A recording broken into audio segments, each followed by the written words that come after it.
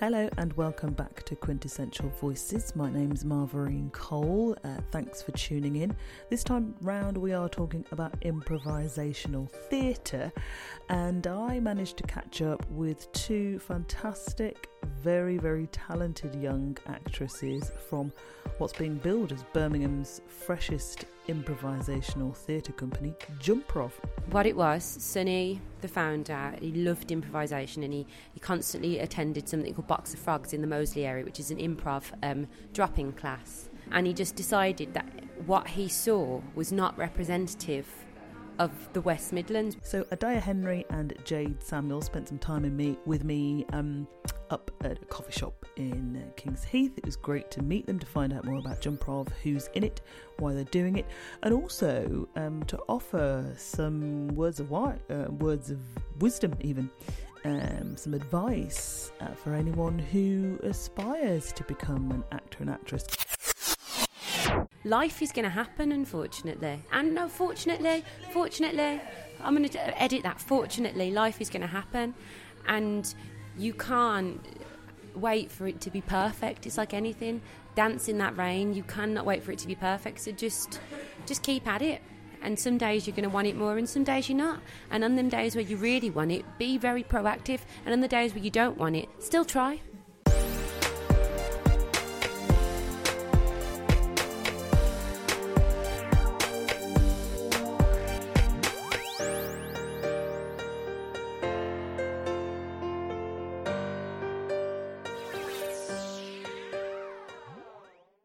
But first of all, I started off by asking Adaya, why choose improv? The diversity within improv is basically non-existent, especially in Birmingham. There's a few improv troupes, don't get me wrong, improv's happening here, but in terms of different ethnicities, even ages and gender, I'd even say, there's not many women that I've seen in improv. So I think it was just a really fun way, unique way, and as actors for us, it's just honing in on more skills. Like, improv's really useful in terms of that as well. So I just think, I don't know, it's just a crazy idea and it's working. And so, Jade, then what do you reckon you're going to bring that's different? Because Adaya just said, not a fat lot of diversity in other improv groups around this area. What are you going to bring that's going to really surprise the audience, you think? Wow. Improv is thinking on your feet. So it's stories and characters and scenarios that come from your own experiences that you're drawing upon and creating within that exact moment. Excellent. And just to give us a reminder, who exactly is in Jumprov? Who are your colleagues that you're with? And tell us a bit about why it all came together. So we have Sonny Dapp, who is the founder. We have Jay Drutch, we have Marius Turner, Chantal Areu, and David Jackson, as well as myself and Adaya. And what it was, Sonny, the founder, he loved improvisation, and he constantly attended something called Box of Frogs in the Moseley area, which is an improv drop-in class, along with a lot of the other members. I'd never done it before. And he just decided that what he saw was not representative of the West Midlands. We have one of the most ethnically diverse regions in the country, maybe in the world. Like, there's literally everywhere you look, there's a different culture or a different colour or creed. So Sonny decided to do something groundbreaking and bring together Adaya, myself, and all the other guys to create this. So it was just a brilliant opportunity for all of us to come together, even though we're all in the creative industry and we all obviously want to do improv. We had that in common, but it's working together so closely. It's brought something even more. Do you know what I mean? The connection between us, the way that we can all relate to each other is insane, and I think that's why it's so special and why people will really enjoy what they see, because there isn't anything like it. I don't even think we expected for it to be what it is, what it has become. It's just amazing how, like, I literally feel like we're a little improv family. And, Sonny doesn't want it to stop there. He wants people to see what we're doing and be like, you know what, we can do that. We want more people to be doing this. It's not competition to us. It's we all grow together. We all, put ourselves out there together, and for Birmingham as well. I graduated from drama school in the June, and I didn't have a lot happening for me. I'd done a show, but a week before we were due to go out, someone pulled £10,000 backing out of it, and it just fell out. The show did, and that was when I was still technically at drama school. They let me leave a few months early to do this show, so it was a baptism of fire, that one. And can I just ask you, what did that do for your confidence and that knowing that the backing had gone and you were all like fully prepared mentally, I imagine, to go into the show? I wasn't in a great space at first, but out of an awful situation, something good came. Someone had handed me a year earlier a monologue about a very fair-skinned black lady getting on a train in the south of America. And as she handed her ticket to the conductor, he says, "You're on the wrong coach," and moved her through to the white coach, and she decided to live as a white person. And I'm very fair-skinned, and I decided that I was going to do that at Monologue Slam if nothing happened for me. So the email comes into my inbox from Monologue Slam, audition slots are live. I just went for it, 2 months out of drama school. Went up to Manchester because it wasn't in the Midlands at that point, and won. What was that feeling like when your name was announced? I didn't believe it, to be honest with you. I literally went, what? No. I was convinced an older lady was going to win it. But they were like, no. Jerry Knight-Smith, who's head of casting at the Manchester Royal Exchange, he picked me as his winner. He was like, we loved what you did with it. And I was like, and that's particularly after that awful incident, my confidence wasn't great, so it really helped me propel myself into my career, and things happened after that.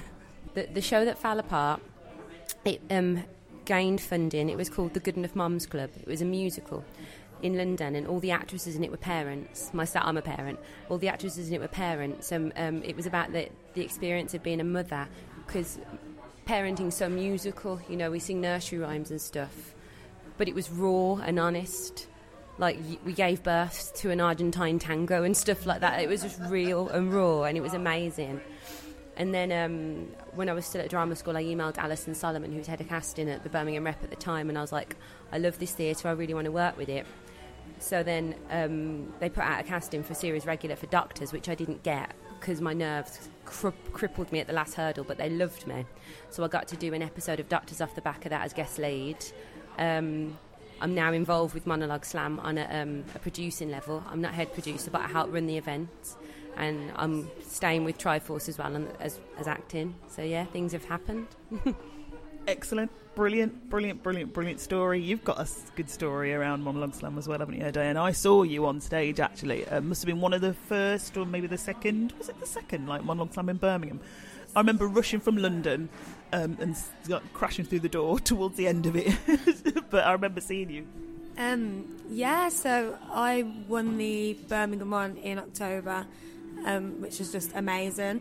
I auditioned for the May show, the one before, and didn't get in at all. So I was just incredibly excited to get in to the second one. But I changed my approach a bit. I wrote my own monologue, I thought, because it is a lot to do with, you know, the monologue you choose. You need to have something that is right for you, you know, not just something for the sake of this or that, you know. And I wrote this monologue, I worked so hard on it, and obviously it paid off. What was it? Tell me about what it was you wrote and why it meant so much to you. So the monologue, it's called Shot Girls. It's from a play that I'm actually writing called Shot Girls, and I am a shot girl. It's one of those jobs that actors have to do. So I've been a shot girl for years and years, and the amount of inspiration I get from nightclubs, from people, you know, I see it all. So and there's a real big gap in the market for telling stories about nights out in this country. It's so glamorised, and it's nothing like that. It's disgusting, honestly it is. We go out and spend money just to look like trash at the end of the night and have all sorts. So I just, you know, I wanted to put it in, but there was a little bit of a serious tone to it. I do mention a bit where a guy says something quite derogatory, and which I did want to get in for the shock factor. Like, there was a few laughs, but I think people were a bit like, oh, and that there was that line in it about a guy wanting to shove something in a place that I won't mention right now is deadly true, you know. And I just thought it's me, you know, I can relate to it, and hopefully other people relate to it. Like Jade, I was completely shocked when they said that I'd won. I was sitting in my seat, comfortable as anything, like, what? And it's just the most amazing event. Like, the people there are fantastic. Like, the whole of the Triforce team, so supportive. They make you feel so comfortable. I think every actor going into it, especially for the first time, is nervous. Obviously, like, we get nervous for anything, but for that, I was really nervous because I knew there'd be like industry people there as well. You know, I just went in thinking I just want to do a good job. I just want to show people that I'm here, and you know, I've got something about me, hopefully. And the actors are just lovely. Everyone just makes you feel so comfortable. So it was just a brilliant experience, and I'll be forever grateful for it. It's a really unique experience as well, isn't it? Because when I saw it in London, I was thinking, wow, this needs to travel, and then like within months it was. Because it's about visibility, isn't it? Because, you know, acting as a craft, you know, it's hard unless you are heading, you know, you decamp to Manchester, or you decamp to London and try and make it there. It's kind of, there's not a fat lot happening here, is there? So to kind of make you more visible to industry leaders is really key, isn't it? I mean, what sort of industry connections did you make from winning that? So from the Birmingham one, it's brilliant because everyone stays at the end in marmalade at the Rep and has a bit of a drink. So exactly. So even if people aren't in the show, it's a brilliant, if you're an actor and you're all creative, it's a brilliant thing to come to because there's guaranteed industry people there. So there was a guy called Rami there from Channel 4, who's like head of diversity at Channel 4, who came and spoke to me at the end, so I was super excited. And Lee Mason, who was one of the judges, who also works for Channel 4, so obviously he'd had a part in making me win, so I was super excited to meet them. And then obviously I got to go to the final in London then, which then there was even more industry people there. It was incredible. It was nerve-wracking. The talent was insane. I will say the crowd wasn't as friendly as Birmingham. I don't know whether it's just because it's my hometown, but the vibe wasn't there as much for me, and the networking at the end wasn't as good either. Like in Birmingham, really everyone stays out and has a drink, and you know, a lot of people had to head off, but obviously public transport and stuff, there's all sorts of reasons. But then they chose, Channel 4 were there again, of course, and chose 10 actors to champion their career with Channel 4 drama, and I was lucky enough to be one of the 10 selected, me and Joanna Gay, who's also from Birmingham, so both of us repping Birmingham. So yes, that's really exciting, and hopefully... I was going to say, what does that mean? What could that mean? What did they say that could mean? That sounds so exciting. Well, I think that's what our first thought was to everyone.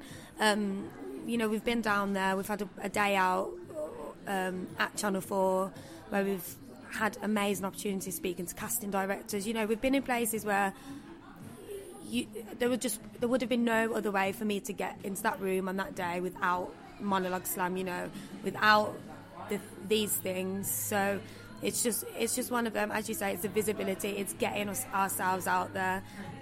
So just the fact that I've met those people, they've seen me, I've performed in front of them. Obviously, they've got my contact details now, so whenever you're ready to ring. Pester them. Yeah, so it's just one of them. It's really exciting, and hopefully something great will come out of it. If it does, I'll definitely let you know.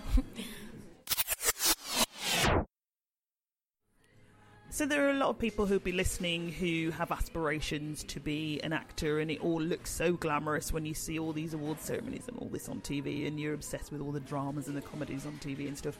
What advice would you give for anyone who wants to try and make their mark, whatever the age? You need to be very persistent and have an amazing level of patience. For myself, it took me 4 years to get into drama school, four attempts, and I did a foundation course at another drama school before I finally got my place at Rose Bruford, where I trained. And then in the middle of that, I got pregnant. So from my first audition to graduation, it was 10 years. You have to want this, because life is going to happen, unfortunately. And no, fortunately, I'm going to edit that. Fortunately, life is going to happen, and you can't wait for it to be perfect. It's like anything. Dance in that rain. You cannot wait for it to be perfect. So just keep at it. And some days you're going to want it more, and some days you're not. And on them days where you really want it, be very proactive. And on the days where you don't want it, still try.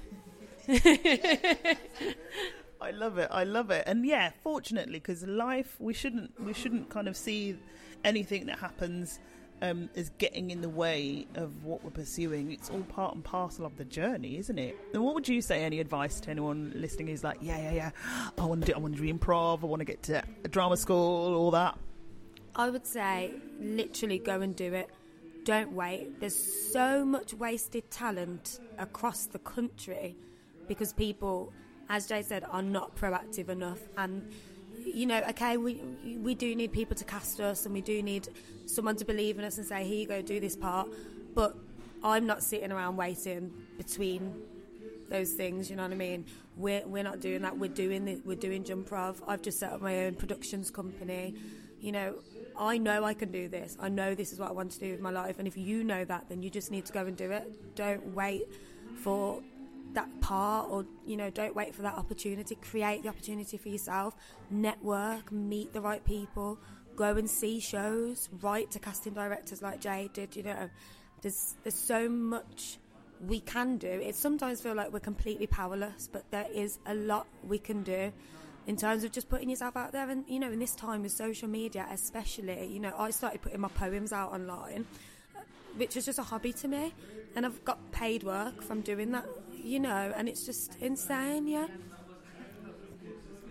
Most of the big paying work I've had, adverts, that Mum's musical I was telling you about, loads of jobs. I did a musical last year. I connected with those people through Twitter and Facebook. It wasn't my agent or anyone else. It was me making relationships with people on social media. It's very important that you use social media. Use social media is a really good piece of advice for an actor today. And what do you think, you know, there's always the debate, it goes around and around and around about the state of acting for black British actors in Britain. And, you know, the guys are going out to America and making it. What do you feel about the state of British acting for black women, mixed race women in Britain today? We are normal people living everyday lives, going to coffee shops, going to supermarkets. We don't just sell drugs, do you know what I mean? Which is, I know it's very over the top, but it's basically what the media shows us to be. And it's time now. I think people are getting the itch, and people are really getting annoyed with it now, and that's why so many people, especially in Birmingham, are making their own work. And you know what's interesting? I totally agree with the point that, you know, you've got to write, you've almost kind of got to set up your own projects as well. So we'll be doing our own thing, but we still, I feel, and it's the case in the work that I do my own thing, I do this podcast, but also I still feel you need to have a foot in the other camp of kind of the mainstream camp in terms of working with big broadcasters or whatever it is.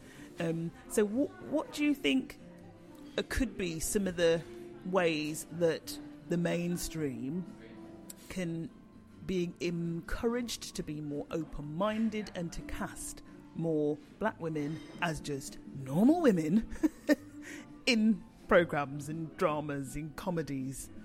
Any ideas? Honestly, it has to start with society's viewpoint on black and mixed race women. That's the only way you're going to change anybody, is it when they see that we are just human beings and that we're not in any way, shape or form different just because our pigment happens to be full of melanin and our hair happens to curl and kink. It makes no difference. What I like about Jumprov is, you know, you are actually being the change, because you all collaborating and networking and showing sisterhood is message enough. It, you know, as a great start and a great example, I think. No, it definitely is, and I think the mainstream media in general, you just need to stop. If you can hear me, mainstream media, yeah, just stop writing parts for us that are sassy, or, you know, just all these other words that don't need to be related to us. Get Out and Moonlight, evidence enough that black stories with black casting are bankable, because both of those movies were box office smashes in America. So you'd think then, you know, maybe, hopefully, casting directors in Britain, yeah, exactly, everybody, yeah, exactly. Hopefully it'll be an example for, you know, British casting directors and writers and production companies here to go, actually, yeah, if it works in America, work here. And on a more personal note to the Midlands at the moment, the Bob Marley play that has been on at the Rep has had packed seats every single night. It was brought in... They had a week added. It's brought in more seats than any show. I'm at the Rep quite a lot. I work there regularly. It's brought in more people, bums on seats than I've ever seen. There's a buzz in the theatre. It's brought in non-theatre going audiences. They have made so much money. It's transferring to Canada.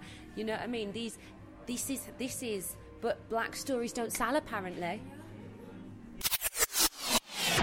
What has been your worst acting disaster? Has something happened where, you tripped up on stage, or, you said a funny line and no one laughed, or is there something that's like an experience you've had that you would prefer to forget? That, of course, you're going to tell me, because then the world can hear. Have you got one today? Go on then. All right, so this was luckily it wasn't professional, but it was I used to be part of BMOS Youth Theatre, and we used to perform at the old Rep, and I was Caraboss in Sleeping Beauty, like absolutely dream role, loved it. All my friends were in one night, so like I'm sure a quarter of the audience were just my friends, so they were heckling for hours when I got on stage, to the point that one of the directors told me off, like, can you tell them to stop? Like, well, no, because I'm in the show, but anyway. So I have to, you know the story. She disguises as an old woman, sits on this little stool. So I had my normal cloak on that Caraboss would wear, and then the old witch's cloak on, which is massive, and the stool's like tiny, probably could just fit like one bum cheek on it. And when I sat down in the blackout, my cape knocked the stool over, but I couldn't see. So I sat down on the stool on its side, really hurt myself. It was in a blackout, so they couldn't see that. So the lights came up, and I'm there on the floor, like the whole audience were creasing at me, like absolutely wetting themselves. And me, I swear I was not in character, just screamed, "Shut up!" at the audience. But luckily, because I was playing a baddie, they just laughed more. And I had to take a second, like, whoa. Day you on stage, but I swear I was mad. I really hurt myself. I had a massive bruise, but yeah, it was all right. Apparently no one noticed. Everyone noticed, but yeah. I'm absolutely howling as you're telling that story, because I can see you just falling down and go, Jane, your turn now. Have you got a story that you would like to share? Yeah. It's not as funny as Adea's. It's more serious, actually. We were doing 12th Night, and I was playing Mariah, and we were doing the box tree scene. I don't know if you know of it. And we're on stage, and Malvolio, the funny character, is standing there, and literally as he's walked away, a light has fell down from the rigging and smashed right down. Did it miss in between you? Like, it missed him, and the audience, you can imagine, they were like, oh. Someone's in trouble for health and safety there, then it must have been, mustn't they? Whoops-a-daisy. Yeah. It would have killed him. He lit, the universe collided or whatever, and says, move, get out the way, that light is going. It was literally, and we just had to go on, like, we carried on, and they in the next available moment, they got us off stage, cleaned the light up, because there's glass everywhere. And we were just, like, carrying on, like, in Shakespeare as well. That's testament to your professionalism, because, you could have just gone and put all your attention to that moment, but you can't, because you're on stage. You've got to stick with the play. We acknowledged it, because, you deny nothing, create nothing. We was like, oh, that's awful, so what's happening? You know what I mean? We had to accept it and then move forward with it. So, yeah. The audience won't forgive you if you don't acknowledge what's happened. And they'll love you more for it, actually, if you go, okay, that light has just fell. And Malvolio, bless him, he was standing there, mincing, and just turned. So, let's carry on. Yeah. Love it. Jade Samuels from Jumprov there, telling us about her acting disaster. As a bit of fun to end on. Thankfully, no one getting hurt. So thanks very much to Jade and Adea Henry as well for having a chat with me. They sound like they are going to be all guns blazing for Jumprov. Their first show is Thursday the 4th of May 2017, and I'm sure if you search on Google for Jumprov, Jum for Mother Prov, you'll be able to find out future dates of where they'll be performing as well. And also you heard about Monologue Slam in their podcast as well. Monologue Slam is a great showcase that happens in, I believe it's Bristol, Manchester, definitely Birmingham and London as well. It was started and launched by Jimmy Akingbola, who is a great British actor who, I think he stars in Arrow now, but he definitely starred in Holby City for a time, and he wanted to offer a platform for actors and actresses to get known and to meet casting directors, and that's what Monologue Slam's all about. So I know in May there is another Birmingham date coming, but again, search for that. It's great. It's a great show. I've been sat in the audience not knowing any of the actors and actresses, and that's how actually I got to meet Sunny Dapp, who founded Jumprov, Anadea and Jade. And it's just so exciting to see fresh young talent, all the way through to, people who are over 30 as well, acting. It's a great, great show. And in Birmingham, I think the tickets are only about, they're only about a tenner. But it is a fantastic platform that really is helping people get that bit more noticed in what is an incredibly competitive field. Anyway, I hope you enjoyed that podcast, and there are many more to come this month. It's been a little bit slow, but if you get my newsletter, you know why. I've been doing lots of university work and doing some lecturing as well, so fitting in interviews and editing all of those around it has been a little bit tricky, but I'm doing my best and I love doing it, so I hope you enjoy the interviews as well. Okay, until next time, don't forget, leave me a review, let me know what you think on Twitter at Q Voices Podcast, or to me personally at TV Marv. And don't forget to subscribe to the Facebook page, facebook.com/TV Marv, where you can also, when you sign up to the newsletter, you will be entered into my free monthly competition. Until next time.